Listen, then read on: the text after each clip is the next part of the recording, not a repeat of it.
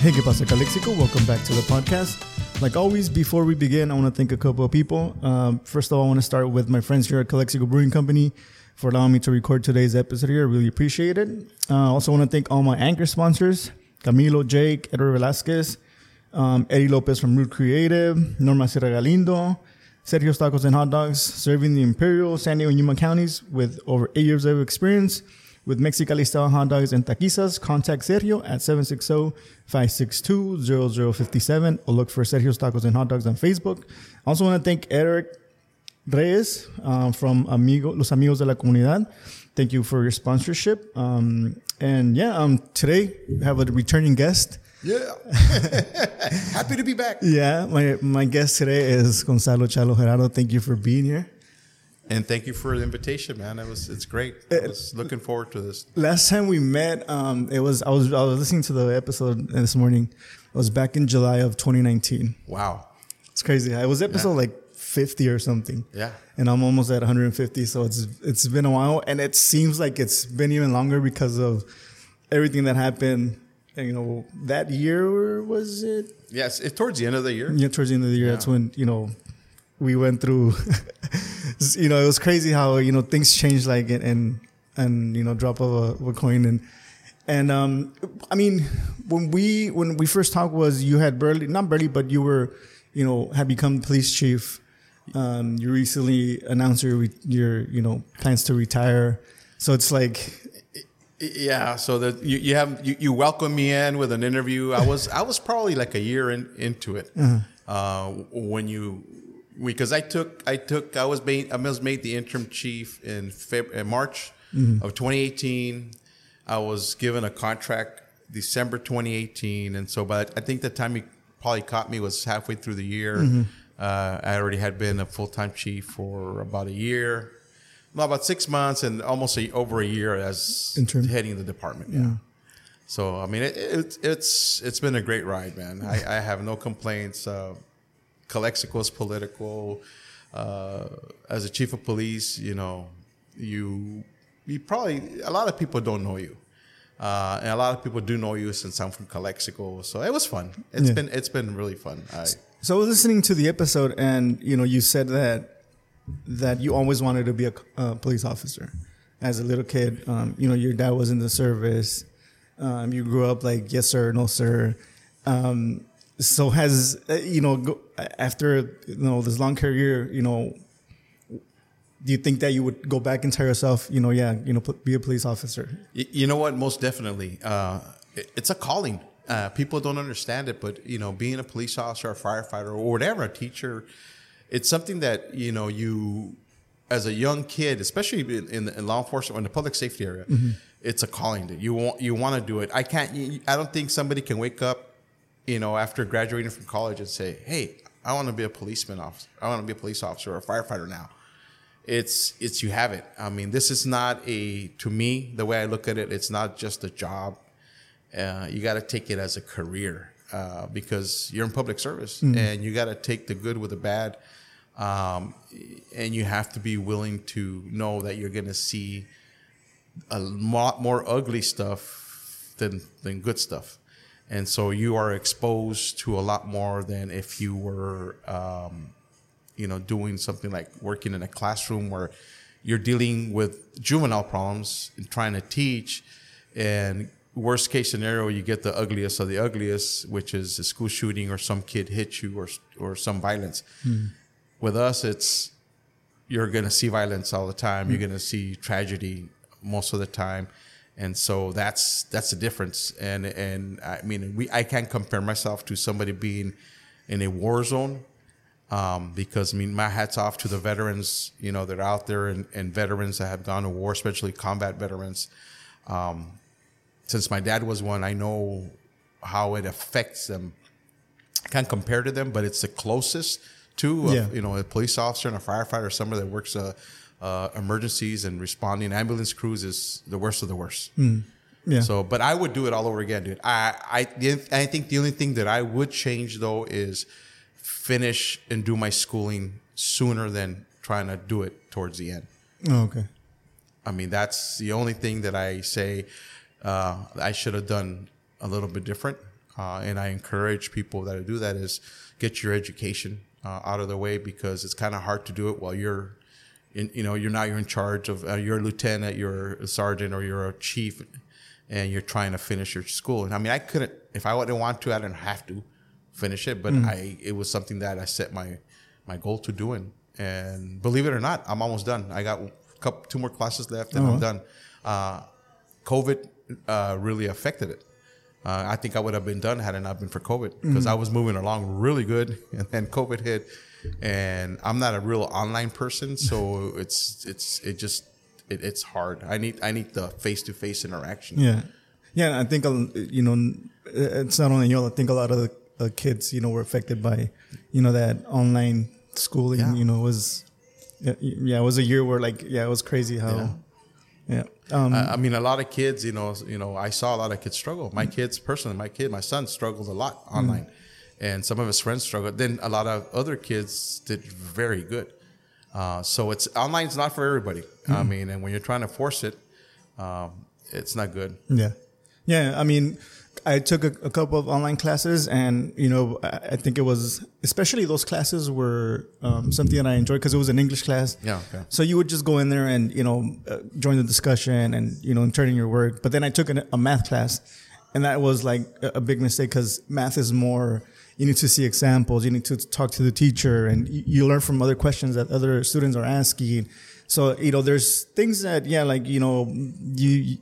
you can take online, but other things that, you need to be present. It depends on the teacher too. I mean, you might have a professor or a teacher in a high school level that, I mean, he's bad teaching in person. Now you throw him in an online setting. And I mean, he's like, that movie, like Ben Stein and Ferris Bueller's Day Off, Bueller, it's in monotone voice, doesn't know how to interact with the kids. And I saw it in some of my kids' classes. I saw it, in on our stuff too. It's like, there's no interaction. And that's the way we are, man. I mean, but COVID did really mess us up. Yeah, for sure. Talking about COVID, and, policing and, your career, like you started, was it like 30 years ago, more or less? It started in 1991 as a full-time police officer. I mean, like I said, we go back to my history. 1984, police explorer. 1989, 90, police reserve. 1991, full-time police officer. I went to the San Marino Sheriff's Academy, class 105, honors are live, hoorah. I have to say it just in case, if somebody was listening to, but yeah, and then from then on, I just kept on going up the ladder. I mean, worked investigations, worked different assignments. And like I told you in the last podcast, my best assignment to this date that showed me, and I've never been a guy, I think I've been pretty, humble guy, was working the housing authority, man. That opened my eyes when I had all these housing sites and had to go to the Pichoneras, had to go down to Ghost Town, had to go to La Garra, the KG's areas and stuff like that. It's like, it taught me how to deal with people, how to learn how to speak to people, and not to, go out there and say, well, everybody's a bad guy in the housing when it's not. I mean, very good families in the housing. And like I said, you have that 5% that you spend 95% of your time dealing with, but then you have the other 95% that are like excellent citizens. So it made me, I think, brought me down to earth and say, hey, look, dude, you're a cop, but you're not better than them. And you know what? They're great people. I mean, I remember I had to walk all the housing parts, and I would get water, Jamaica, I mean, during the Christmas season, man, I remember it came to the point after because I did it for 3 years. At my third year, man, I did not want to get off and walk sometimes during Christmas because everybody wanted to have me taste their tamales, have pozole, have menudo, and buñuelos. Yeah. And I was like, man, I said, it was good for me because I would get to eat, but then they would ask me, who's tamales? I heard you went to eat tamales over there, but you didn't accept tamales from me. Well, it's because I just eaten, and wow, you eat some. Then and then after they give you their food, they say, well, whose were better, mine or hers? And I was like, well, I mean, they were a little bit different, but and they always wanted to put me in the predicament, that position. I said, no. Yeah, and I refuse. It's crazy because growing up in La Pichonera, that's something that I tell everybody. We were like a big family. Yeah. Till this day, some of my best friends are my friends from Las Pichoneras, and it's crazy that food was something that, we know that we could, we always had somebody's house to go and, have lunch or dinner, hang out. And, their mom were always like, hey, vamos a comer, sit down and eat with us. And that's something that I always appreciate, one of the families, La Pola, she was the one that always, like, if we were hanging out outside her house, like, she gave us something to feed you guys. Huh? And it's, it's funny that, happened to you too. Yeah. I mean, I lived that, where they always offered me stuff, wanted me to taste their food, wanted me to do this and that, and great people. Yeah. Yeah, for sure. And like you said, there's different people, yeah. and especially when, Pichoneras, I think it's like 90 some apartments. Yeah.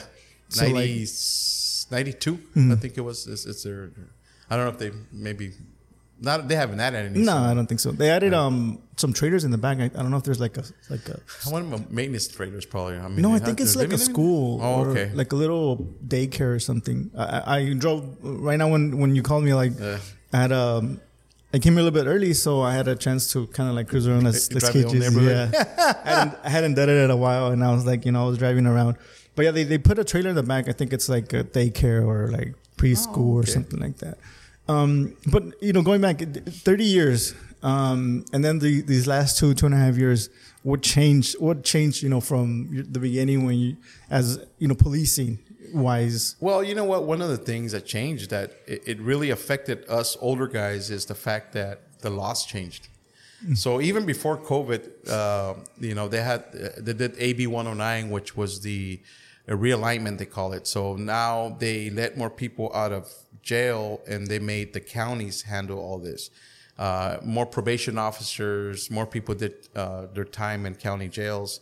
The jails themselves, they're trying to downsize them because of overcrowding. So they started with that. We didn't like it because nobody's going to prison.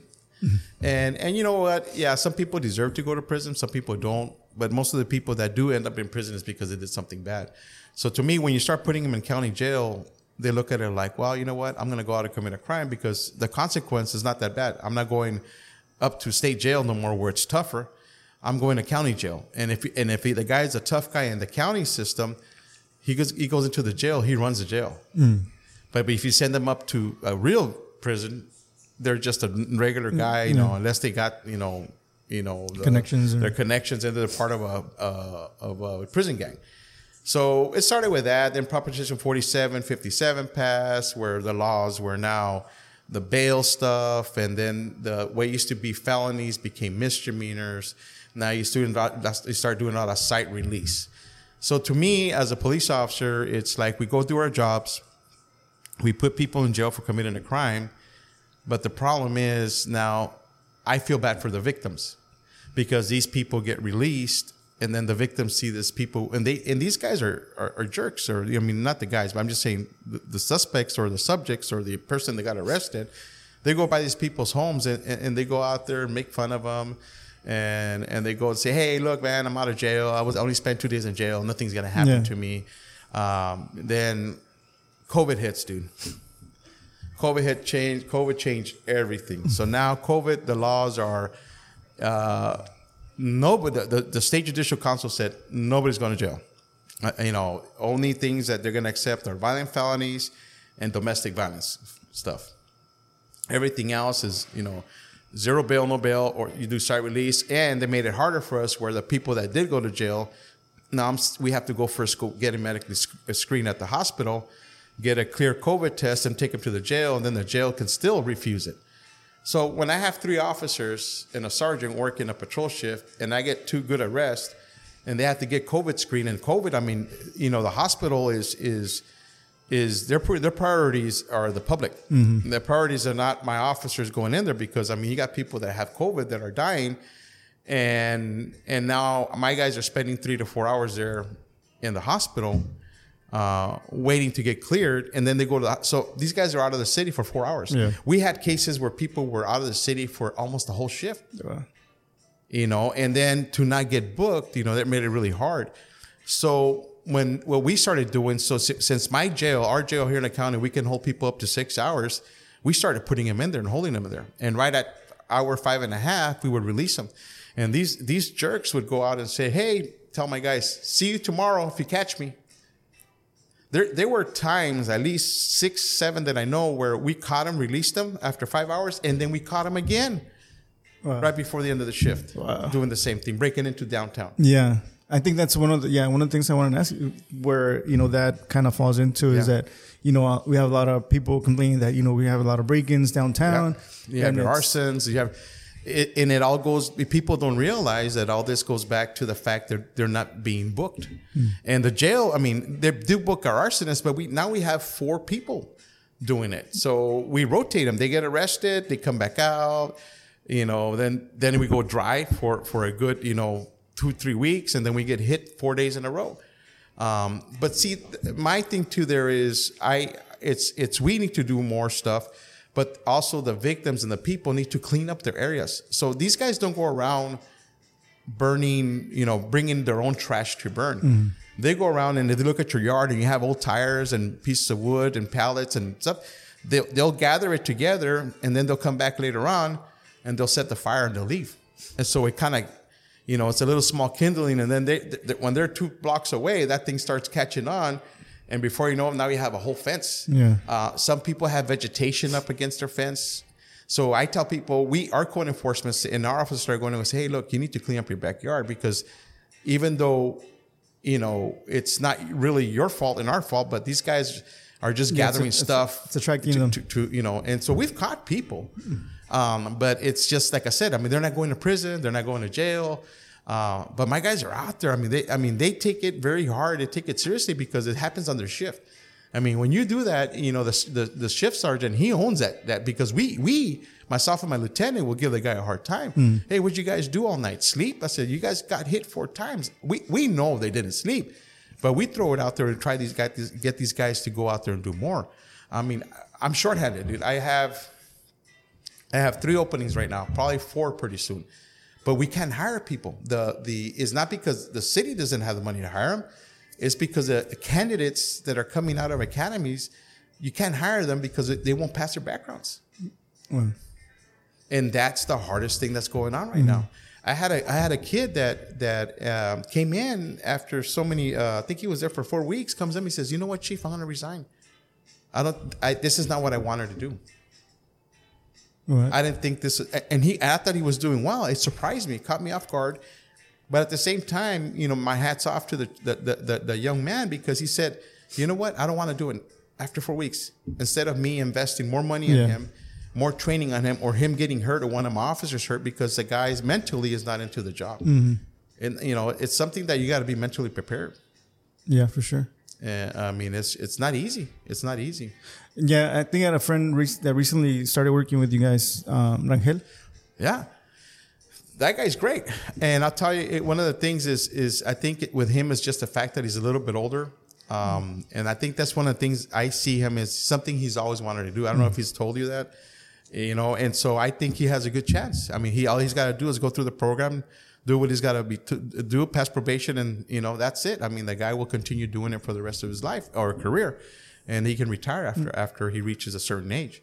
But I wish a lot of people, when they're looking at becoming cops or deputies or whatever, is that they understand that you gotta want to do this, and you gotta understand that your family, your wife, your girlfriend, know that you're gonna miss birthdays, you're gonna miss anniversaries, you're gonna miss holidays, weekends.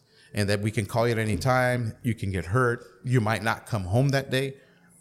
You might end up in the hospital for a whole month or more. Or worst case scenario, you might die.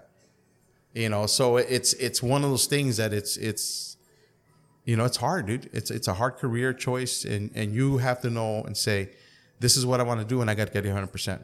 But you need your family's backing. My family, my mom, my dad, even though my mom, pobrecita, she was always praying. She still to this day prays for all the police officers. Every time she hears the sirens, she thinks I'm on patrol.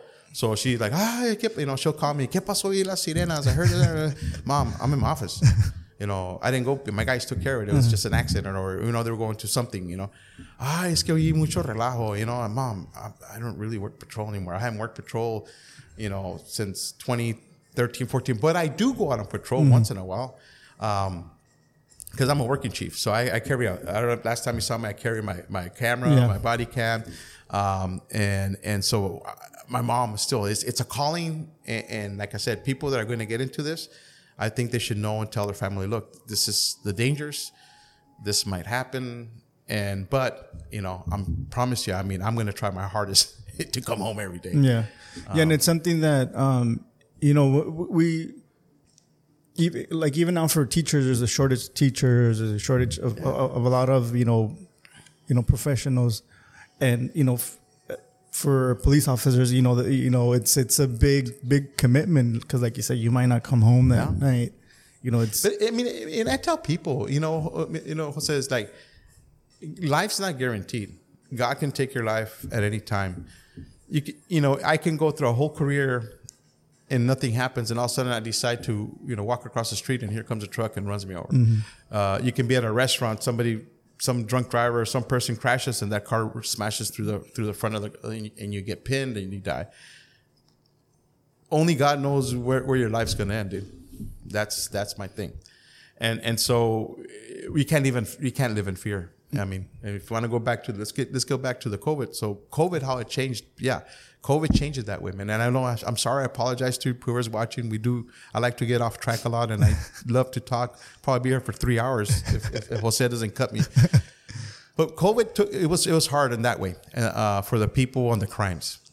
For us, one of the good things, and my hats off to the Calexico Fire Chief Diego Favila, my lieutenant Jesus Serrano, and myself, and actually my sergeant. I mean, the whole department, but these are the people. Sergeant Armando Marquez, man, he's been with us for 41 years. Mm-hmm. We started getting prepared. My executive assistant, Marta Gutierrez, and our finance department, dude. When we started seeing what was happening, like in December, we started buying a lot of stuff, masks, gloves. Sanitizers, hand sanitizers, Lysol spray, bunch of paper, because we saw people buying toilet paper. Man, so I have an office, and I don't know if you interviewed me in that conference room back in 2019, mm-hmm. a big old table. Mm-hmm. We had it from the floor to the roof in supplies, and we kept that supplies because we didn't want anybody, not that we don't trust anybody, but just to have inventory control. We were stacking up everything there. I mean, you walk in there and everything was either PPE or disinfectant or something. And so we got ahead of the game. The rest of the county, I don't know what happened, but there was a point where everybody is saying they didn't have enough PPEs. We ended up giving PPEs to our city hall because, they didn't jump on it. We ended up giving PPEs to other agencies in the valley because we're like, hey, you know what, our task force, we don't have PPEs available for us. And so we all got our kits together and say, hey, come by the Calexico PD and we'll give you some PPEs. You have to help a brother out, man. Yeah. I mean, they're out there working too. Mm. So we got a rural jump. I mean, we were daily, with the county. The county also did an excellent job. And because we knew that nobody was going to help us. So we had to do a lot on our own. And so, Tony Rajota is a CEO, man, and the county fire chief, Estrada, and then, he had his deputy chiefs working there too. I mean, they did an excellent job, dude. So I think as a county, we did good when it came to us, and getting things out. We had a couple of hiccups, of course. The state of California always forgets, their impoverished. So I made friends. We had a representative from FEMA come down, and he's a lieutenant for Dallas Police Department. His name is Alex Eastman. So Alex Eastman is actually a surgeon. He's a surgeon, and he's a cop. And he is hired, FEMA hired him to represent and go to all the hot spots. So prior to coming to Imperial County, he was a Navajo nation, where they were having a huge outbreak there. He comes in here, we meet on a Saturday, and everybody meets him, and we all say our stuff. And I, told him, hey, man, you know what? The state doesn't care about us, man. I mean, we don't have this, we don't have that. We're running low on this and that. And he got together with the county, and then, man, he gave me a big boost. So he started putting pressure through FEMA, through the government, to the state level, where the state level, I got some phone calls from the state OES office telling me to ease off, to stop calling FEMA. And guess what my response was? You know me. Guess what I told? What said, pound sand, but you're not going to tell me what to do. I said, I got to look out for our people down here. And so I called Alex and I said, hey, Alex, man. I said, they want me to ease off, man. He says, no. He goes, that just really pissed me off. He goes, so you know what? He started giving us stuff. Then Alex shares something with me and he says, hey, do you know what? There's a governor in a state where they have the biggest city in the nation. I won't say his name, Cuomo. But he says, man, this guy was hoarding everything. And we went out there and we found out that he had stuff stacked up in warehouses. I mean, they had everything, defibrillators, ventilators, I mean, everything, PPEs. And he was not, because he was anti-Trump. So Alex is like, I don't care who the president is. You know, my job is for public health. So he went over there, they took pictures, and he says, we had a meeting with him. We told him, look, you either start putting this stuff out and you stop talking about our president. He goes, because I know, I had a feeling Alex is not a Trump supporter, but he says he's our president. And he goes and he shows them the pictures and he says, we got video and pictures of all this stuff. This stuff is going to go public. So he says, man, I love your attitude because you're the same attitude I have, because we're not going to let people tell us to stop it because of political stuff. What else do you need?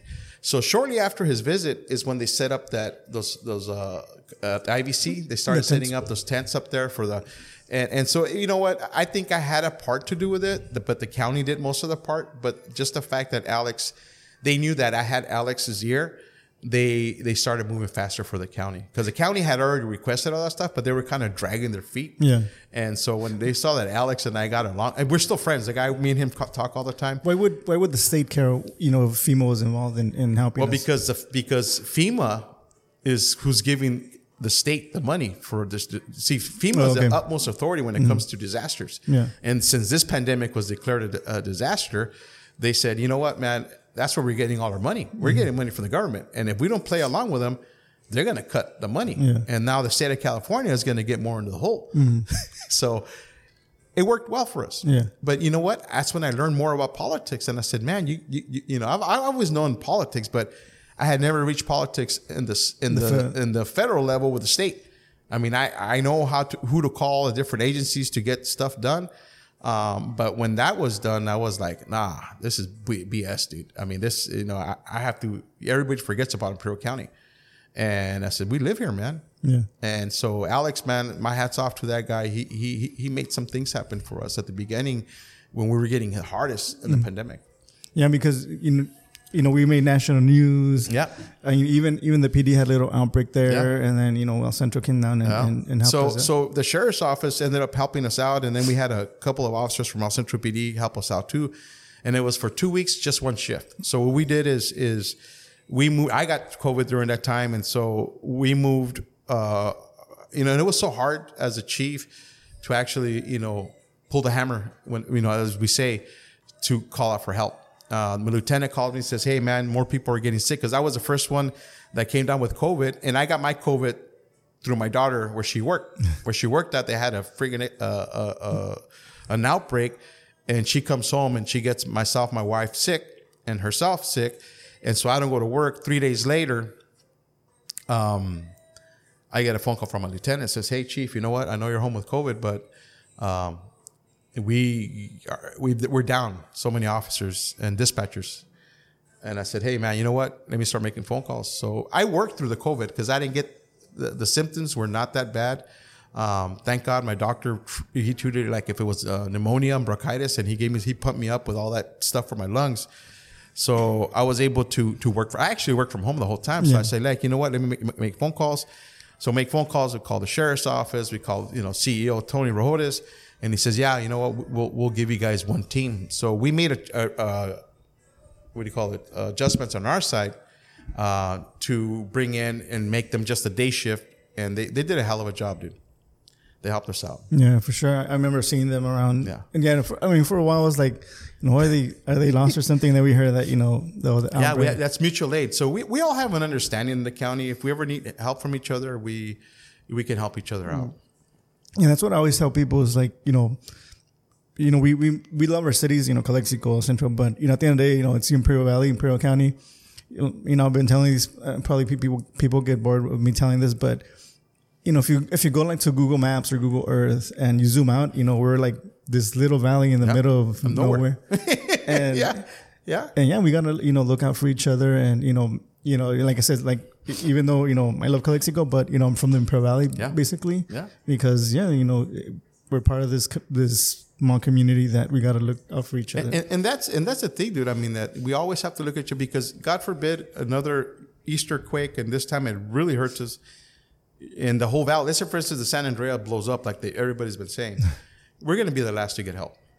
So we're going to have to rely on each city. We're going to have to rely on Mexicali, Yuma. Would probably Yuma be unless there's a big old crack on Interstate 8 that they kind get around with. But I think Yuma will probably be our closest bigger city that can help us. Mm-hmm.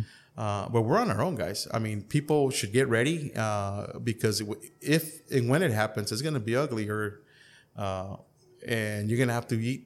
And, there's going to be no running water, probably. You have to have water to drink water, food, canned food. I mean, you got to prepare. Mm. And we know it, but a lot of people don't know it, what's going to happen, what can happen. And then I think we kind of know it, but we rather not think about it. Yeah. I feel, I mean, at least for me, like, I was in LA when the Northridge one hit, and I was like 4 or 5. And it was crazy. Like, I remember camping out outside. Us, our Hispanic culture is always to run outside. And I tell people, you know what? If you live in a newer home, I wouldn't run outside, because most of these homes are built up to code. And here in California, they have the strictest building codes when it comes to earthquakes.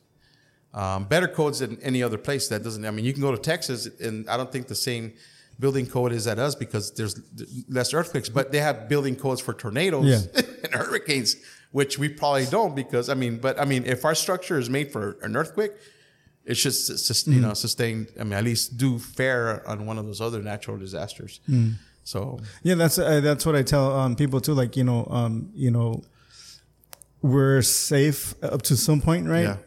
Yeah. Inside of our houses, because like you said, we're up to code. I mean, if you're living in, I think the only places that would, and even if you look at the De Anza Hotel, when we had the Easter earthquake, it's a huge building, and it didn't sustain that much damage. I mean, so back then you could probably think that when you break down a wall, the wood there is real wood. Mm-hmm. I mean, the screws or whatever they use in there, they're real stuff that is gonna last forever. Yeah. I think maybe in the 50s and 60s they kind of went cheap on building stuff, but then they went back to building codes and stuff like that. Yeah, and it's kind of like the older cars, right? Like they were built to go through crashes. I mean, you might die inside of a 1972 Cadillac or a Lincoln Continental, but your car is gonna run over everything. Yeah. It's not made. There are no airbags, seatbelts, or nothing like that. Prior to 74, I think it was not the law. So the seatbelts law. Oh. Yeah, they didn't have to have the seatbelts. So you can have like a '69 Camaro, and if it didn't come with seatbelts, you don't have to put seatbelts. Mm. But if they came with seatbelts, you have to put seatbelts. So we got off topic again. Yeah. When is your last day? So my last day is December 30th. After a great career, dude, it's my last day as a paying into my retirement city employee is December 30th at 5 p.m. There is talk, though. They haven't found him a replacement yet. The city manager did say that the council is looking at maybe bringing me back as a interim chief, but now I'm going to get paid a little bit extra on the side to be your chief, or be the chief, or at least run the department until they get a new chief in there. My family was not too happy with that, especially my mom and my daughter and my wife. But I promised that I would try to scale it down a little bit, and because I'm always answering my phone, doing stuff, but that's the way I am. My wife knows that I'm built that way. That's why she says, you know what, your dad's going to retire, but in reality, he's going to continue the same until he walks away. But officially, through my retirement, California Public Employee Retirement System, my CalPERS, December 30th is my retirement date. And the city's already started looking for. Yes, they hired, and you know what? This is great that the city manager and the council followed my advice. And I told them, I said, you know what? Get a firm to do it. And this is why I said in the past we've had too much controversy on who's your next chief. And so I have a lieutenant that's going to apply, and he's qualified, and I think he's going to feel really good if he gets it because he earned it. Mm-hmm. You know what I'm saying?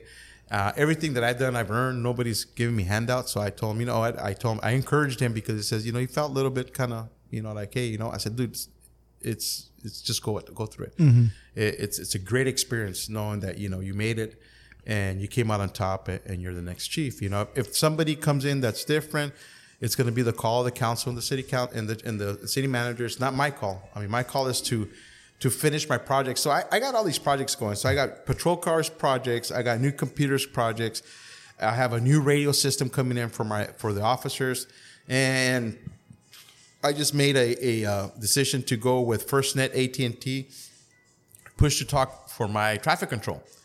And that's going to save a lot of money because a portable handy talkie radio costs you between $3,500 to $10,000. Mm-hmm. The ones that my traffic control needs are about $5,500, $6,000. Just with the cost of one radio, that's what's going to cost me for 20 push to talks a year. So, I mean, one of the things, budget, you know, you got to think budget. So I look at it, I need 20 radios. 20 times, you know, that is just ridiculous. Yeah. And number two, the main reason is this. If our radio system were to go down, we would have those push-to-talks that we would just tell our traffic controller, sorry, guys, we need 15 of them back. You guys can stay with 5. We need 15 because patrol needs them in order to function. So for us, it's our secondary radio. And you know what? I tested them out for over 30 days. And my traffic controllers love them. Is it like the Nextels or what? It's just like a Nextel. The phone is like, and it's a smartphone. They can take pictures, videos. They can make phone calls at a very, like I said, it's going to cost me probably like $5,000 a year for 20 units. Uh-huh. And so it's nothing. I mean, and you got communications. They can be any side of town. FirstNet is a service only offered to public agencies. And utility companies. I think IID is doing it too, but we have a different broadband. So in emergencies, you know, when everybody starts calling 911 or everybody starts using the phone to check on, hey, we had a big earthquake, and you can't communicate. Uh-huh. FirstNet, it's got priority, so bumps everybody off. Oh, okay. So we'll have communications now. They have trailers, mobile trailers that they can bring in. I know AT&T's putting up a lot of cell towers. And there's a lot of antennas that relay in between, like repeaters. So I said, you know what, we're gonna go. We'll have maximum coverage in here. The funny thing is, one of my guys that we send them up to Brawley to pick something up for the traffic controllers, and they were able to call, and they come back and it says, "Wow, our current radios, because they're not part of the regional one." He goes, "Our current radios, once you hit Walmart, you were done." Really?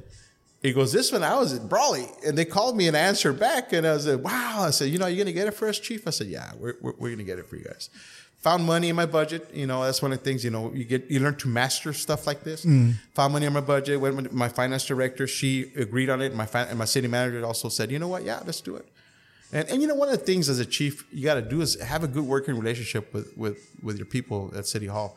Because if I was a jerk, they could tell me no. Yeah. And not give me a reason why. And so, I mean, the city's moving forward, dude. That's what I say. I mean, in my 30 years, I wish I could have done more with the department. We had more money to hire more police officers. One of our priorities is, I mean, other than get equipment and training, because you have to have good training, is I'm trying to get a school resource officer back in the schools.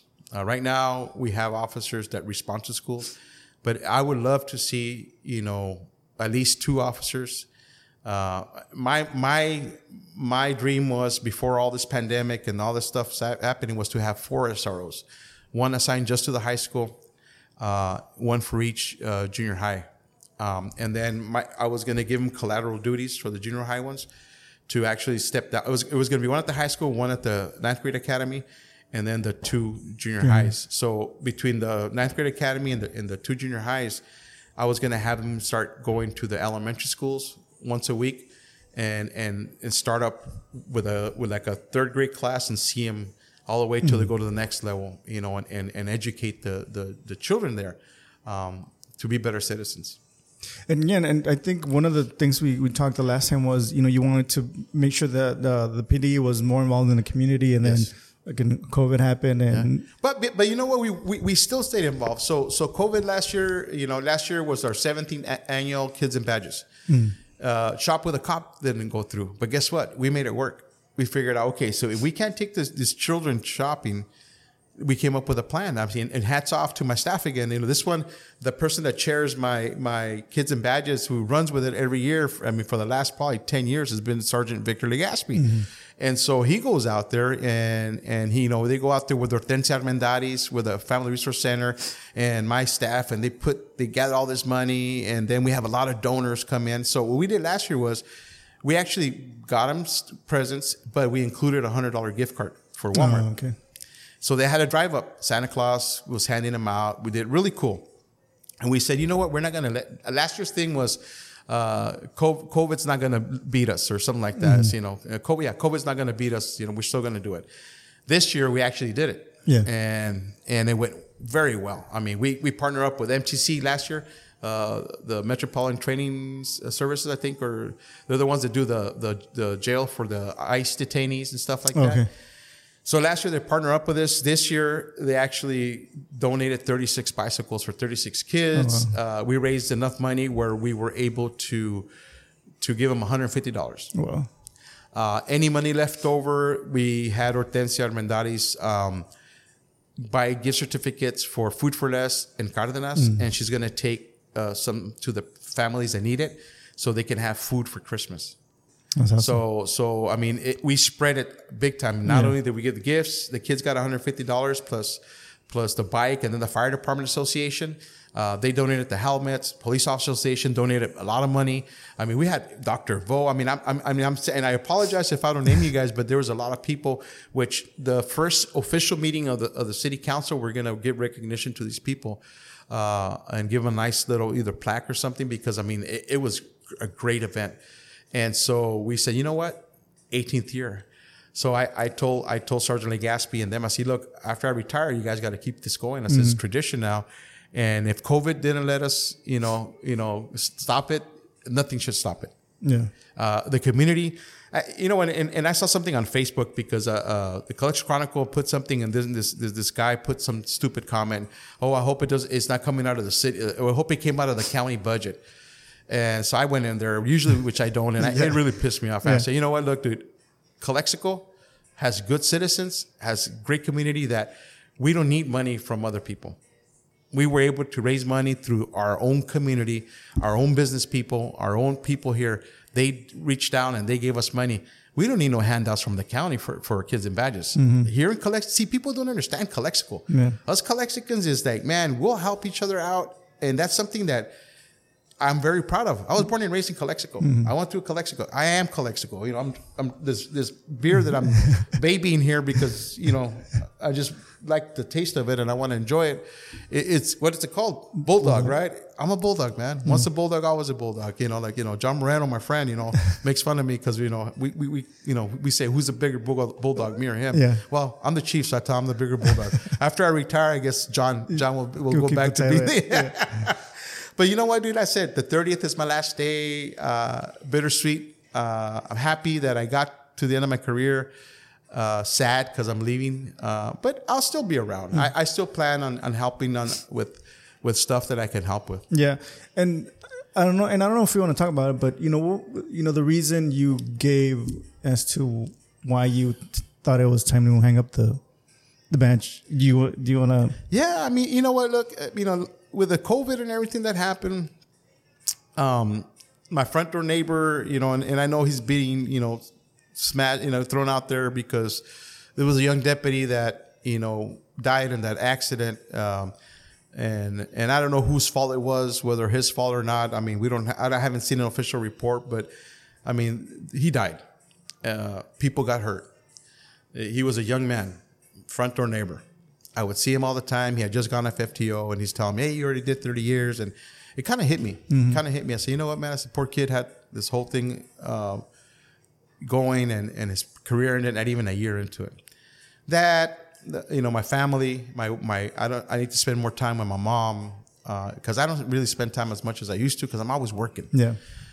My wife, my kids. I have 2 younger kids. Not younger, but still, I got one kid in high school, and then my daughter's 21. I need to spend time with them.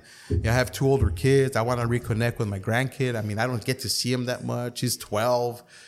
Shout out Heriberto. Shout out to my family. My wife. My wife, and I don't want to give my wife's name out because, hey, everybody knows. But she's a CHP dispatcher.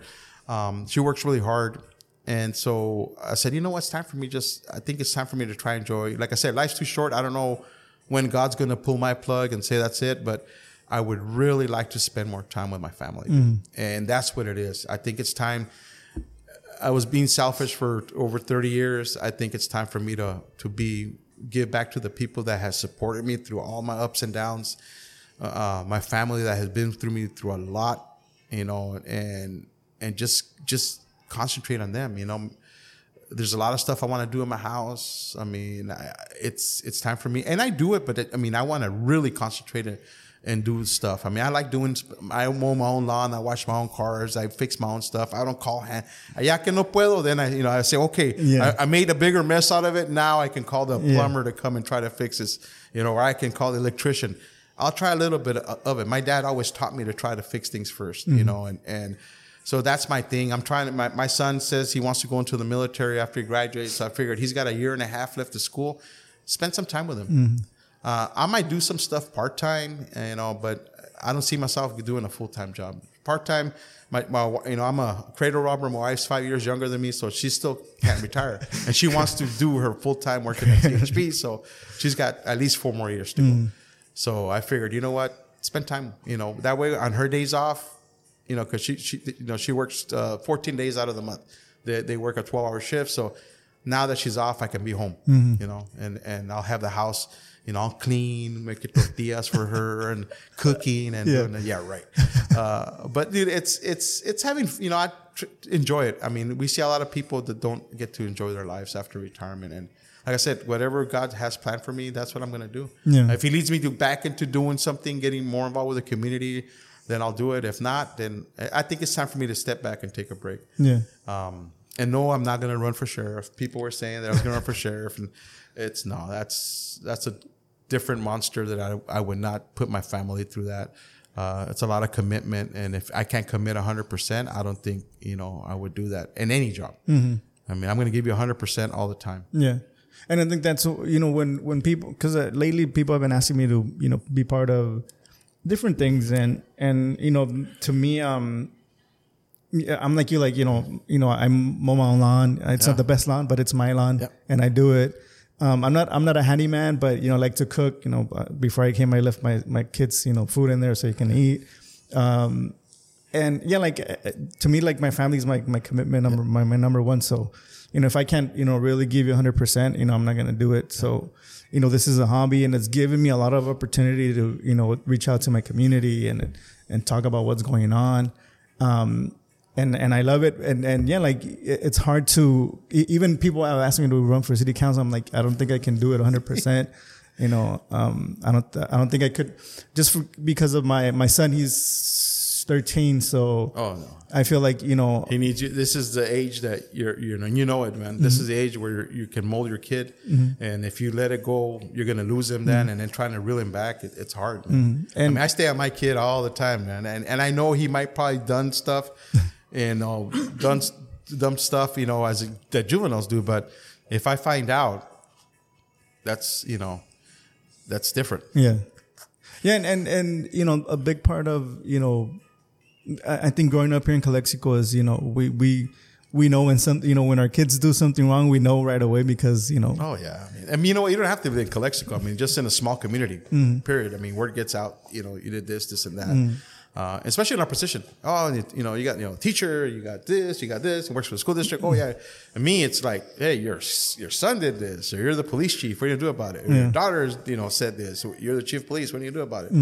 Well, I mean, I'm not a chief at home. I'm a dad at home. You know, I'm a father. I'm a husband. You know, I'm a grandfather. I'm a yerno. You know, that's where I'm at home. You know, I'm a son here. You know, but I'm a police officer when I'm here. And yeah, my the way I behave should be as a police officer all the time. I'm not going to go out there and do drugs and shoot my gun up in the air and run stop signs and do stupid stuff like that because it's wrong. But at the same time, dude, I mean, I get to enjoy beer once in a while, you know, or bottle of whiskey or not a bottle, glass of whiskey, a bottle. Oops. Let that slip. Before you slip. No, but you know what, dude? It's just about having fun, trying to go to life, you know, get along with people. And I tell the young kids, you know, when I talk to them, I say, look, just get along with each other. Don't stress. I think, dude, social media is good, but I think it's bad. I mean, look at this TikTok thing that happened on Thursday. Yeah. The national school shootout on Friday, December 17th. Then we get a kid over here that thinks it's a prank, he's going to do it. You have somebody in Brawley do it in our local community.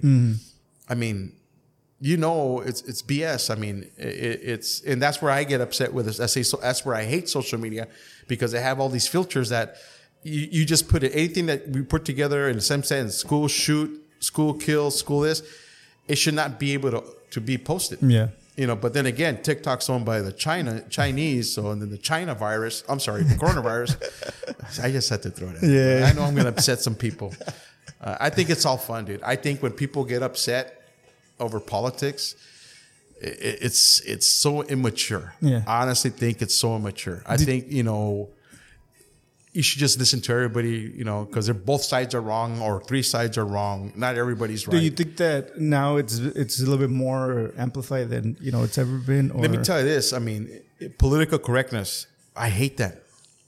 I wish you could just go and say it the way it is and respect each other's stuff. I mean, funniest movies I've ever seen, funniest comedians I've ever gone to see, they're not politically correct.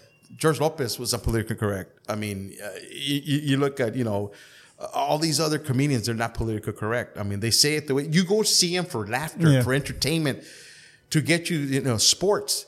Sports should never be about racism and stuff like that. And yes, everything has its platform, but I think I used to go to football games to forget about the ugly of the world. I don't want to be reminded in a football game. You know what I'm saying? It's yes, there's racism. Yes, there's this, there's that. But you know what? There's a platform where to do it. Baseball games. That's why I still like baseball. I say, go LA Dodgers, man. I like it because it still hasn't gone political. It's, you know what, man? I'm not going to preach to you my Christian beliefs. I'm not going to preach to you my political beliefs. Why should you do it? I came here to watch you. If I'm going to go to a concert, I came to watch that person play and give me the best show. If I'm going to go watch a comedian, dude, I don't care if you use, you know, Beaner. Or, you know, I don't care if he's, you know what, dude, I'm not going to take offense to that or a greaser because I came to see you because that's what you do. I mean, Dave Chappelle's special, I tell people, it wasn't that bad. And I like what he said. Hey, look, we're getting away from all the fun stuff. We used to be able to make fun of each other. And that's what it was. Us, culture, Mexican culture, you tell me who doesn't give each other carrilla. Yeah, my wife gave me carrilla of today's interview because I kept talking about it too much. Yeah. She said, "What? You in love with him or what?" You know. I mean, but my whole thing is I wish people would just go back to saying, you know what, dude, accept criticism, give carrilla so you can get carrilla. It's all out of fun. Laughter makes you feel good, dude. Why do you think cops laugh at the scene of a crime or a horrific accident? 2 things or 3 things. An officer faints, throws up on scene, and doesn't take care of the situation. Or he starts crying and can't handle the situation, or he laughs. Laughter is not laughing at what happened. Laughter is a coping mechanism for us to cope with what we're seeing. And it's an ugly that I've seen fatalities where we'll be taking measurements and we're laughing, not at what happened. We're laughing because the officer forgot to reset his roller tape when he's measuring, or he didn't write the right stuff down, or he stepped on some dog poop that was there. That's what we'll be laughing at. Or the guy tripped on something. That's what we like. That's a coping mechanism for us. And I tell people, if you see, because I had phone calls, se estaban riendo. Ma'am, they're not laughing at you. They're not laughing at that. It's a coping mechanism. All right. These guys just saw somebody die in front of them, or they did CPR and they just heard that the guy over the radio that the guy didn't make it, or the lady didn't make it, or the kid that they saved ended up dying. You know, so it's you know, that's a coping mechanism. Yeah. Laughter, going to comedy shows, it's a coping mechanism. And I think, you know, for me, it's because I've experienced where, like, you know, I try to be part of groups and when people kind of like disown you because you don't go 100% with what they believe. And, you know, I feel that we all have our opinions. You know, if I like you and I don't like something that you believe in, you know, I'm not going to stop talking to you. You know, I just won't touch that subject with you. And, you know, I wouldn't criticize you about it, you know, because, you know, at the end of the day, I know you're a good person, but you have everybody has one little detail that we can't agree on everything all the time. Imagine that. We would be boring. If we all thought the same, it would be the most boring civilization ever. And I've had friends on Facebook unfriend me. Friends that I went to school since junior high school. I've known them for 50 years, you know, unfriend me because of what I thought or what I said. Because I didn't agree with a political thing. And I said, dude, come on, bro. I think they're reaching. You know what? Who cares? You know, I tell my friends, you know, these friends was like, oh, I was blasting Trump. And one day I told, look, dude, the guy's gone. Who gives a crap about him? I don't want to hear it no more, dude. He's gone, man. Yeah, we got Biden. Biden's the new president. Let's just go with that. I don't put politics in anything. I don't talk politics to people because that's my belief on who I believe. I'll talk to you about God. And even that, people get offended. You know, I say, hey, you know what, Christ, you know, you got to be a Christian. You know, oh, yeah, mira, okay, I'm not perfect. We're all sinners, man. We are sinners. We are all sinners, you know, but you try to be a better person, you know, from God. I don't care about politics. You know, why do you fight for Trump? Why do you fight for Biden? Why do you fight for Hillary? They don't even know who you are. They don't care about you. They care about getting to that position because they're all power hungry and they want power. I said, when I became police chief, dude, I have a lot of power. Never abused it. Never abused it because that's the way I am. To me, it's like I work for the people. The people don't work for me. I work for the community. Do you think it's hard to find people that are that way where, like, they're not easily... because to me, like, that's another reason why I'm kind of afraid of running for city council. Not because I feel like... you know, somebody that wants the power or is power hungry or might be persuaded, but you just never know, you know, the situations you might be put in, or like you kind of have to use or abuse that power. So my advice to you and whoever's if thinking of running for council is this. Number one, you're elected by the people. Number two, you're not a partisan thing. So nobody gives a crap if you're a Republican, Democrat, Independent, Green, whatever, Independent or whatever it is. You're there to serve the community for the community. Your political stance on who's president, should never come into play with your city council or even your county board of supervisors. Because you weren't the Democratic Party or the Republican Party, whatever party that didn't endorse you, you're not running that. Your number one should be the city of Calexico or whoever you're serving. Number three is the power. You might have power, but remember though, don't let people influence you. If at the beginning you set the tone and say, Jose is a straight guy, dude, you're not going to be able to go and pay him off and bribe him, they're not going to come to you. Simple as that. When they want you to say, hey, Jose, call the police chief, you're the city council member, hey, they gave me a ticket, tell them to do away with it. And you say, dude, I'm not going to do that. That's wrong. When people try to influence you to do something for the benefit of one employee instead of all the employees or the citizens of Calexico, it's not worth it. Do it. You set the tone. I set the tone at the beginning of my career, and then at the beginning when I became lieutenant and chief, I said, look, dude, I'm going to try very hard not to be influenced by anybody. Sometimes you have to bend the rules, not break the law, but bend the rules even with your own staff. Who are you going to go out there and give a written reprimand to? How are you going to discipline them? You know, it's a case by case. But if everybody knows this is the way he thinks, this is the way he does, it's very easy. And that's my advice to you, man. If you're going to do it, you don't go out there. Political, religious views. Remember, dude, religious and political views, don't mix. And in a city council where it's not a partisan one, even better, dude. You can say, hey, look, we're going with what's best for the city at this point. What's best for the community, what's best for the city. If you ever run to council, you're going to see how bad the city in the past financial situation has been. We're getting there, dude. We're getting back to, but it takes a lot of no's. It takes a lot of risks. It takes a lot of, hey, we can't afford to hire more people at this time. Everybody wants more people. I want more cops and dispatchers and records people and more staff. Fire department wants more firefighters and more, inspectors. Everybody wants more. But as a city, you have to do priorities. And your priorities usually is public safety. And after that, if there's a little bit left over, then you give it to everybody else. But you know what? One of the things that I see is the new generation, and I'm talking about people that are 10, 15 years younger than me. Unless you were brought up working hard all the time, they're only giving you 70%, dude. I want to hire people that are 80%ers minimum, because an 80%er, which is what I call them, they give you 80%. If they have a bad day, they drop down to 60, 50. But the next day when they come back and it's a good day, they're back at 80. I hire a 60%er. He drops down to 40%, 30%. He's never going to go back there. He's going to stay around 50%.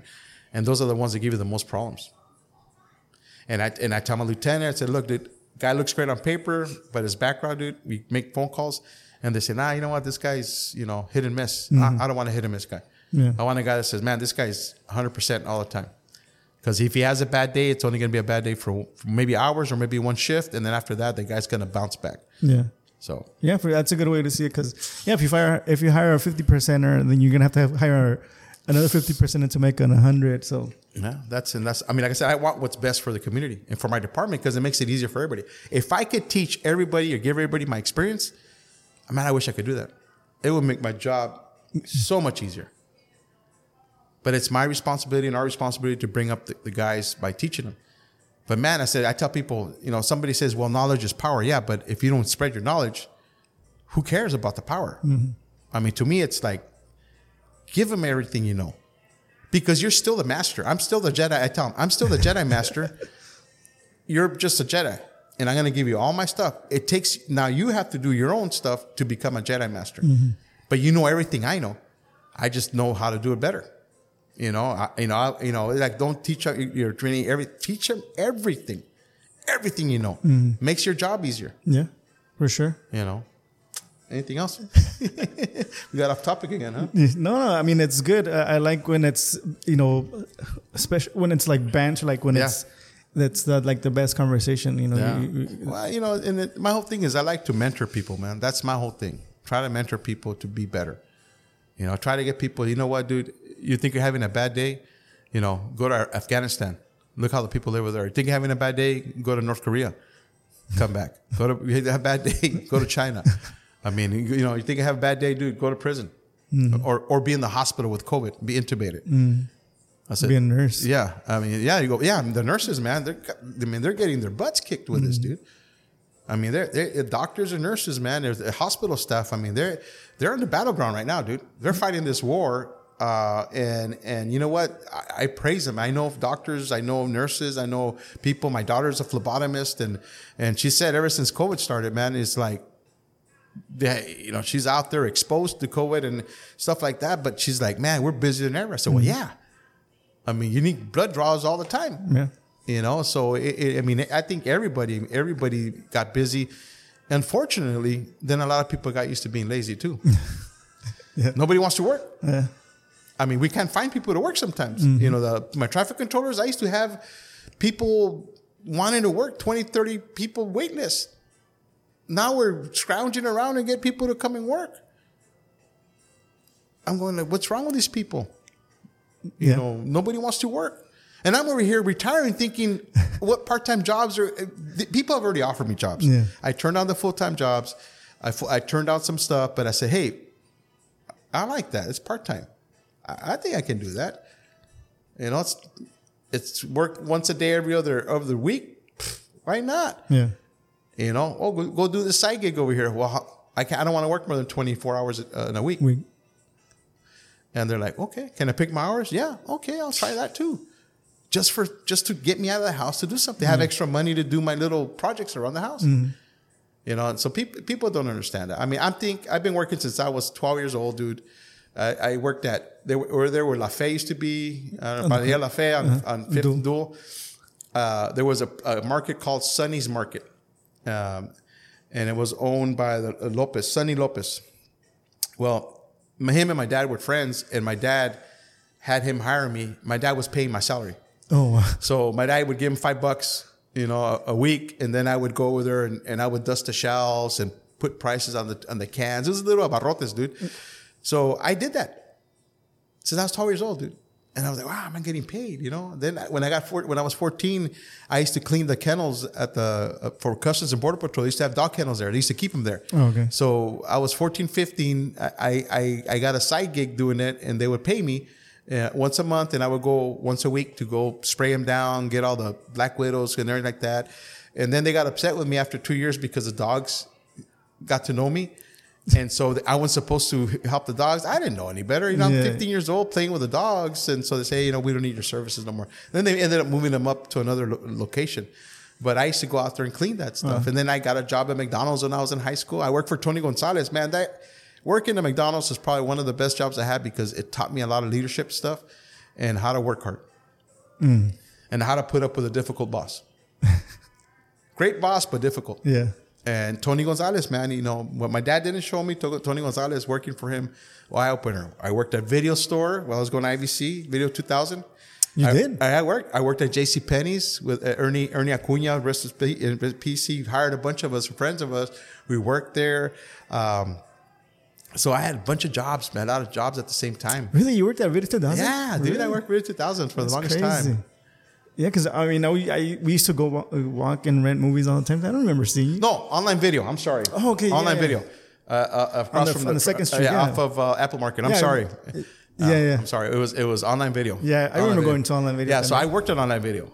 Oh, wow. Yeah, myself, my friend Gilbert Reese, Ricky Castro, John Quinones, you know, Carmelita Santos. I mean, these are all people that we're all college age, just going to IVC. We got a gig there. We used to work there, and we used to rent movies for free and stuff like that. You know, we used to pre-screen all the movies coming out before they came out.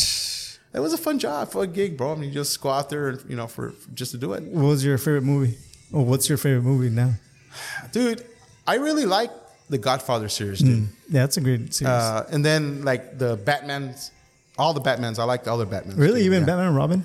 Yeah, it was kind of, but yeah, I mean, I like the original Batmans. You know, you got I think Michael Keaton was one of the best Batmans, man. And the Joker, man, Jack Nicholson. Because he can't beat that guy. Yeah.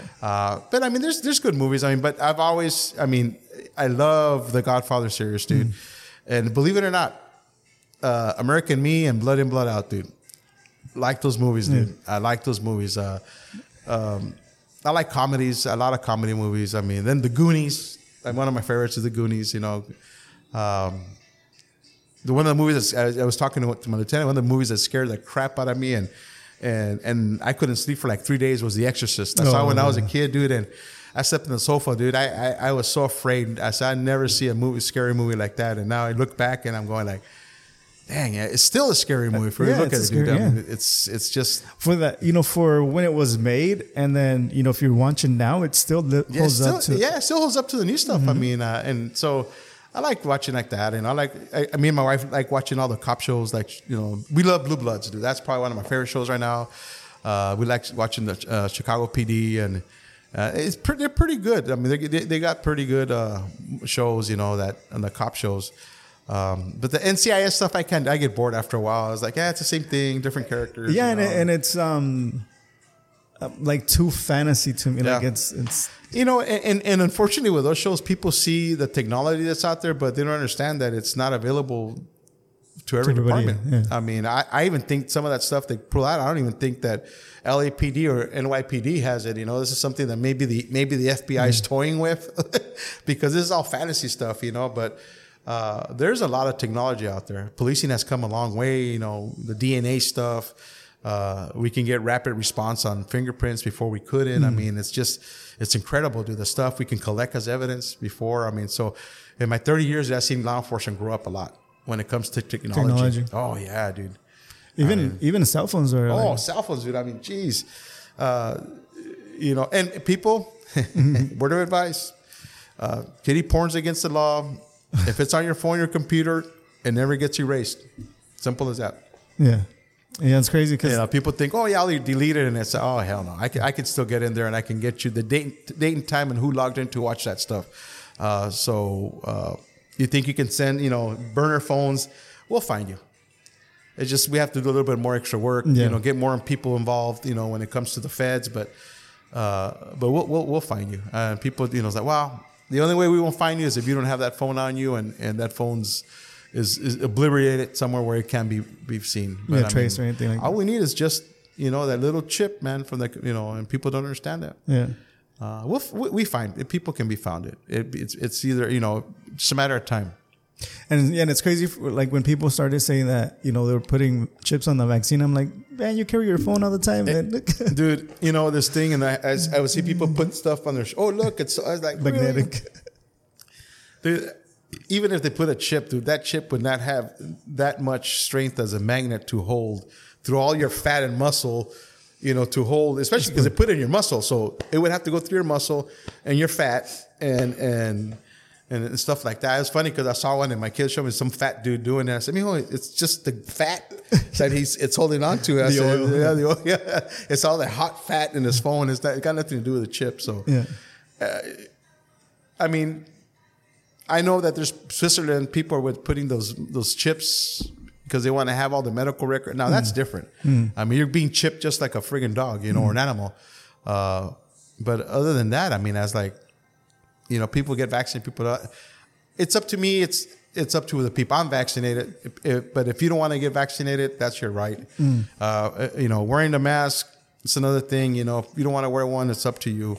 I'm vaccinated, so according to what CDC says, I should be protected. But it's just like the regular flu. You're still going to get the flu. Yeah. I might still get COVID. It's how bad you're going to get it. Yeah. Whether it be a 3, 4, 5 day COVID down or a intubation COVID because you didn't get vaxxed. Same thing with a flu shot. You get the flu shot, doesn't say you're not going to get the flu. It just says that when you get it, it's not going to knock you down for 2 weeks. Yeah.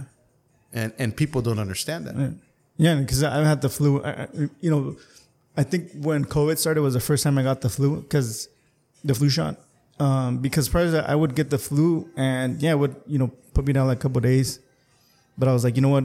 I'd rather get the flu shot, make sure that it's not, COVID. If I get the flu, protect me, not confuse it with COVID as like. And then it's crazy because I was debating getting the flu shot, and then like a couple of weeks later, I was a study for the AstraZeneca. Oh, okay. So I was like, people were telling me like, man, you were afraid of getting the flu shot. Now you're, getting picked for AstraZeneca. I'm like, well. And you know what? I told people is like, I get the flu shot every year. Me and my wife, the kids, we force them to take the flu shot because we know that the flu shot's proven. And I can tell them it just doesn't keep you from getting it. It just keeps you from, going full up flu, where people actually die from the flu.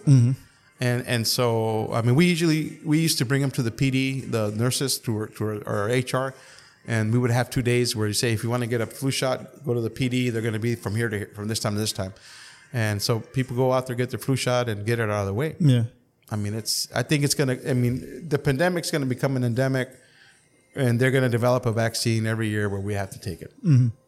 If you want to, and that's my whole thing. It should be the choice whether you do it or not. And that's the whole thing. Pues si te enfermas, pues allá tú. You don't want to get it. Yeah. I think we've reached a point now where people are tired, and that's why you have all this resistance of people doing it. It should be your right. It should be your right as a parent whether you're going to vaccinate your kid or not. That's my belief. As a person, and I know I'm going to get criticized because they say, "Oh, yeah, you're the chief. You're supposed to." No, but my whole thing is, it's up to you. Yeah. I wouldn't force people not to do it. It's like forcing people to drink beer, do drugs. Hey, you know what? You got to do this. You don't do that. Forcing people to get abortions. If they want to get an abortion, it's up to them.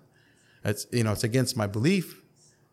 But I'm not going to go out there and stand in front of them and say, hey, man, you know what? I can tell you that I don't think you should get it, but that's it. I'm not going to say you can't come into my restaurant, You can't, come buy groceries because of that. I mean, that's a decision that you are making as an adult. So, switching topics. So what advice would you give, our new captain? Our new chief? Your chief, sorry. Well, I mean, I think the ideal candidate, what the city put down on their website, is pretty neat. Not in the city, but it's on the thing. But first of all, you got to be humble. Humility is the number one thing. Number two, remember that you work for the community.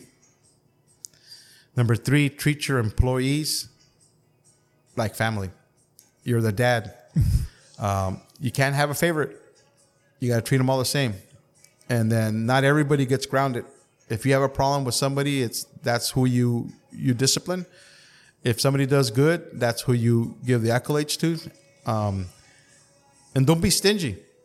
One of the things you can ask my people is, once a month or sometimes twice a month, we have sandwiches, we have pizza, we make hot dogs, and I don't mind pitching in $100, 20, 30, 40, 50 bucks, whatever it is. They go around, but most of the time it's like you treat your employees to something. I mean, your employees work better for you when they feel appreciated. Yeah. And my thing is don't let politics play into it. If you believe that something is not right, don't be afraid to tell your city manager. Of course, don't confront it out in the open and yell at him and stuff like that, but go meet with him. Mm-hmm. Your council members, you don't work for your council. You work for the city manager. And your city manager, if you tell them from the beginning, hey, look, you're my buffer. I work for you. I don't work for them. And the city manager makes them understand that, then, you know what? Yeah, they can fire you, but it's going to take 3 council members to fire you. Yeah. Don't be afraid. I've gone up, and you've seen this, if I don't see some of the meetings, that I've actually spoken up to the city councilman. I've always been that way. I'll say when I have to. As a matter of fact, my city manager has asked me sometimes, like, hey, dude, if you're going to go say something, can you just give me a heads up? That way I don't get, hit blindsided. He won't tell me not to say anything. He just says, hey, you know what? Just give me no. That way, when you go up there, I already know what you're going to say. I'm very blunt. So the new guy coming in, if you don't have that, if you're not blunt like me, it's fine. Mm-hmm. But you got to know when you're standing your ground. Don't give in to political pressure. If you know something's not right, I mean, like this, when they put up the farm workers tent city up there, and I had a city council member telling me, tear it down right now. I said, dude, no, I can't do that. I got to find these people because the law says you got to find them somewhere, some help. So I partner up with Spread the Love Charity and other NGOs, non-government organizations to help me, and mental health and stuff like that. And we went out there the week before, we went out the day before, and then the day of us removing them, we worked with them.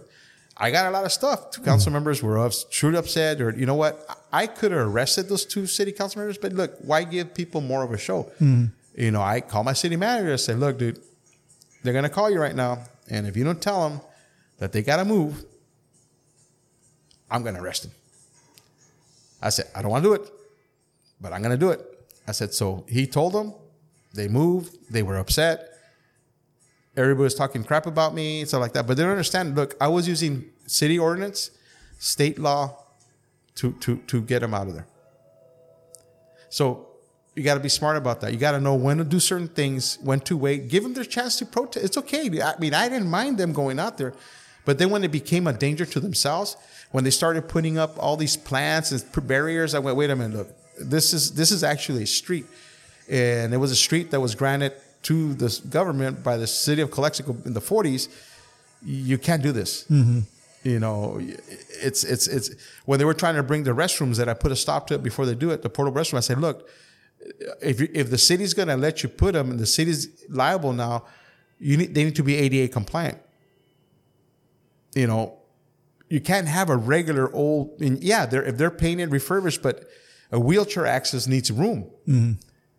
Where are you going to put them to? You can't put them. They were trying to put them. That said, some drunk guy who walks in, drives up in or out of that parking lot, and hits somebody. We're liable. Yeah. So yeah, they were very upset. I mean, their group got very upset with me and said, hey, no, I'm not anti-campesino. My dad worked in the fields. We got to do things right. I am looking out for the liability of the city. We're going to get sued. That's the type of chief needs to come here, is look at the whole thing. And it's like, don't let people influence you and looking the other way when you can, because at the end of the day, who are they going to blame? Well, the chief knew he didn't do anything about it. They're not, as a council member, for the next guy coming in, they're not going to say, yeah, we told you to do it. It's like, hey, well, he's the chief. He should have known better. And so you need to be a strong chief. Yeah. And you need to be a mentor. It's a small department. And you got to know what you're getting yourself into. It's a city that has had budgetary issues, has had money issues. We're not out of the woods. So you're not going to come in here and they're going to give you 10 officers right away. They're not going to give you, another 6 dispatchers right away. If you can pull it off, my hat's off to you, bro. Mm-hmm. Or miss or sir or whatever. I mean, it could be a man or a woman. Mm-hmm. But, just got to know that this is what you're coming into and make it better. Don't go back in reverse. Make it better. Just make it better. Outshine me. Outdo me, please. I challenge you to do it and continue doing it. Not just do it one day and that's it. It's continue it, set the state, because you know what? I want what's best for Calexico. Okay. And last time we talked, you said that you wanted to leave the department better than when it was when you got here. Do you feel that you accomplished it? So the only thing I think I did not accomplish is getting more personnel. Morale might be a little bit low because we have people out on injury and stuff like that. So I got people out, but everything is left where equipment-wise, training-wise, they're going to get more than when I first came in. I mean, everybody's going to have a tablet pretty soon. So when they go do the reporting, those tablets will mount on the new patrol cars in a mount. Everybody's going to get assigned new one. We got new radios. We got new radio consoles for dispatch. We're trying to get new guns. I mean, all this stuff I'm leaving all this stuff in the works. That's why I wouldn't mind staying a couple of months to finish that. And hopefully I can see, the fruits of my labor coming in. Mm-hmm. But if not, I know that all that stuff has already been set. Yeah. And I think that, like those, people might not see it as a big thing, but I mean, it's the infrastructure because you can have, 100 cops, but if you don't have a good radio system, a good, communication, it's not going to, I mean, you can have 100 cops and only 10 radios, and you're only going to reach out to those 10 cops. So my whole thing is trying to get them to have the equipment that they need. And you know what? One of the things that I noticed, and these guys are, and most of the officers there, you always have people that don't agree with you 100%, but it's a really family-oriented atmosphere, and I hope that it stays that way. Mm-hmm. I mean, like I said, we have our cookouts. We bring in food, and stuff like that. We like Sergeant Legaspi says, partying of the bread. We sit down, we all have lunch together, and just moment to forget. We put music on, let the people, just relax. And I hope they continue that or make it better. That's my whole thing. Make it better. I mean, redo it to make it better. Or if it's not working, get rid of it. Yeah. I mean, but the mentality of that chief is got to be to move forward. If I did anything wrong, fix it. Don't sit there and blame me and just fester on that. Well, Chalo did this wrong. Chalo did this wrong. Okay, fix it then. Yeah, prove me wrong. No, and it's fine, dude. If I did it wrong, fine, fix it. But don't just sit there and say, oh, yeah, he did this wrong, and that's why I can't do anything. Mm-hmm. Don't come in there and blaming the past chief for everything that, they went. I could have done that. I could have gone down to everything the past chief said, well, this chief did this. That's why I can't do anything. Mm-hmm. No, it's do it. Fix it. Yeah. Your employees, your citizens are going to see it. You don't need to brag about it. Yeah. I mean, I can sit here and give you all my brag list, but I'm not like that, dude. Yeah. I'm not going to sit here and brag. So these guys can brag all they want. Fine. But at the end of the day, people are going to see right through you and see, you know what, you're just a talker and you don't deliver. And so deliver what you do. The citizens, you got to treat the citizens right. Mm-hmm. And work together with every other department. Don't break the relationships that I have established with the fire planning, our public works department, stuff like that. Because when you make those relationships, it's really easy. I can make a phone call and I can have, the public works people come and help me right away. I can fire department help me right away. And if they don't like each other, then they'll say, oh yeah, we'll get to it when we get to it. Yeah, for sure. Yeah. And it makes it better. It's kind of like a clock, it's part of the wheels. We're a team, bro. Yeah. The city of Calexico and its employees are a huge team. Mm-hmm. And every team has a vital role, And like you said, it's like a clock. We all have the wheels. And if one of them wheels is missing or broken tooth, it's not going to stop. It's just it's going to stop at the same spot all the time. Yeah. And so what we need to do is we need to just expand, do things better. And I'm just hoping the citizens, come to realize that, the city still is struggle. Yes, it's not a perfect city. There's only in Calexico, the stigma that we have, I think is a bunch of bullshit, and only in Calexico, we do a lot of things different. And for God takes care of us because we always come up on top. We have our hiccups, dude. Yes, we have people that are done wrong, but some of these people are in jail. Some of these people got fired. But you move on. You don't sit there and that's my thing is that I don't like seeing is, when council people or people in our cities keep on bringing up the past. How are you going to move forward, dude, if you don't bring up the past? And one of the things that people say, and I hear it is, from the song Frozen, let it go. Just move on, dude. Let it go. If I were to sit here and over my 30 years and fester over all the stuff that I think was done wrong to me, I will be the unhappiest person in the world. But I look at the other way. I say, I'm a very optimistic person. I say, hey, man, look at all the good that's come out of this. So let's move forward. Yeah. I think that's something that I kind of started doing like in the last couple of years where like, you know what? You block out the, if it's something that's going to make you better, like constructive criticism, I'll take it. But when it's just somebody talking out of their ass and trying to bring you down, keep you down. So you know what? For the last 2 years in 2019, 2020, 2021, I bought at the beginning of the year, and my book's coming in from Amazon, and I buy a different one every year. But it's called 365 Days of Devotional Prayer for Men, or 25 Prayers for Men, and it's a 5-minute, not even 5-minute read, bro. And it starts with scripture, then it gives you like an example, a story, and then at the end it tells you, how does this affect you in your life, or how can you become a better person? Every day I read it, dude. And I start my day like that. I get up, get ready. Right before I go to work, right in my kitchen, I get my book out. And it only takes not even 5 minutes. I read it. I read the scripture setting. And then I said, okay. And then it gives you an example, a modern day example. And then at the end it says, how does this, affect you? Or how has it affected you? Or what can you do to, do this better? And you know what? It starts off my day pretty neat. Because I'll be reflecting on it on the way home to work, and then I get to work pretty happy, and whatever happens, dude. Yeah. You know what I'm saying? You can't, we all have agendas and we plan our days. Dude, mine goes out the window an hour within me getting to work. Yeah. Because it's like all these problems start coming in, or all these, not problems, just little hiccups we need to fix, people complaining here or something. And so I'm a problem solver. That's my number one. You're just solving problems all day. And I told my wife, I think that's what I'm going to miss the most is solving people's problems. But I need to get away with it because after a while, it does get to you. It eats at you for sure. Yeah.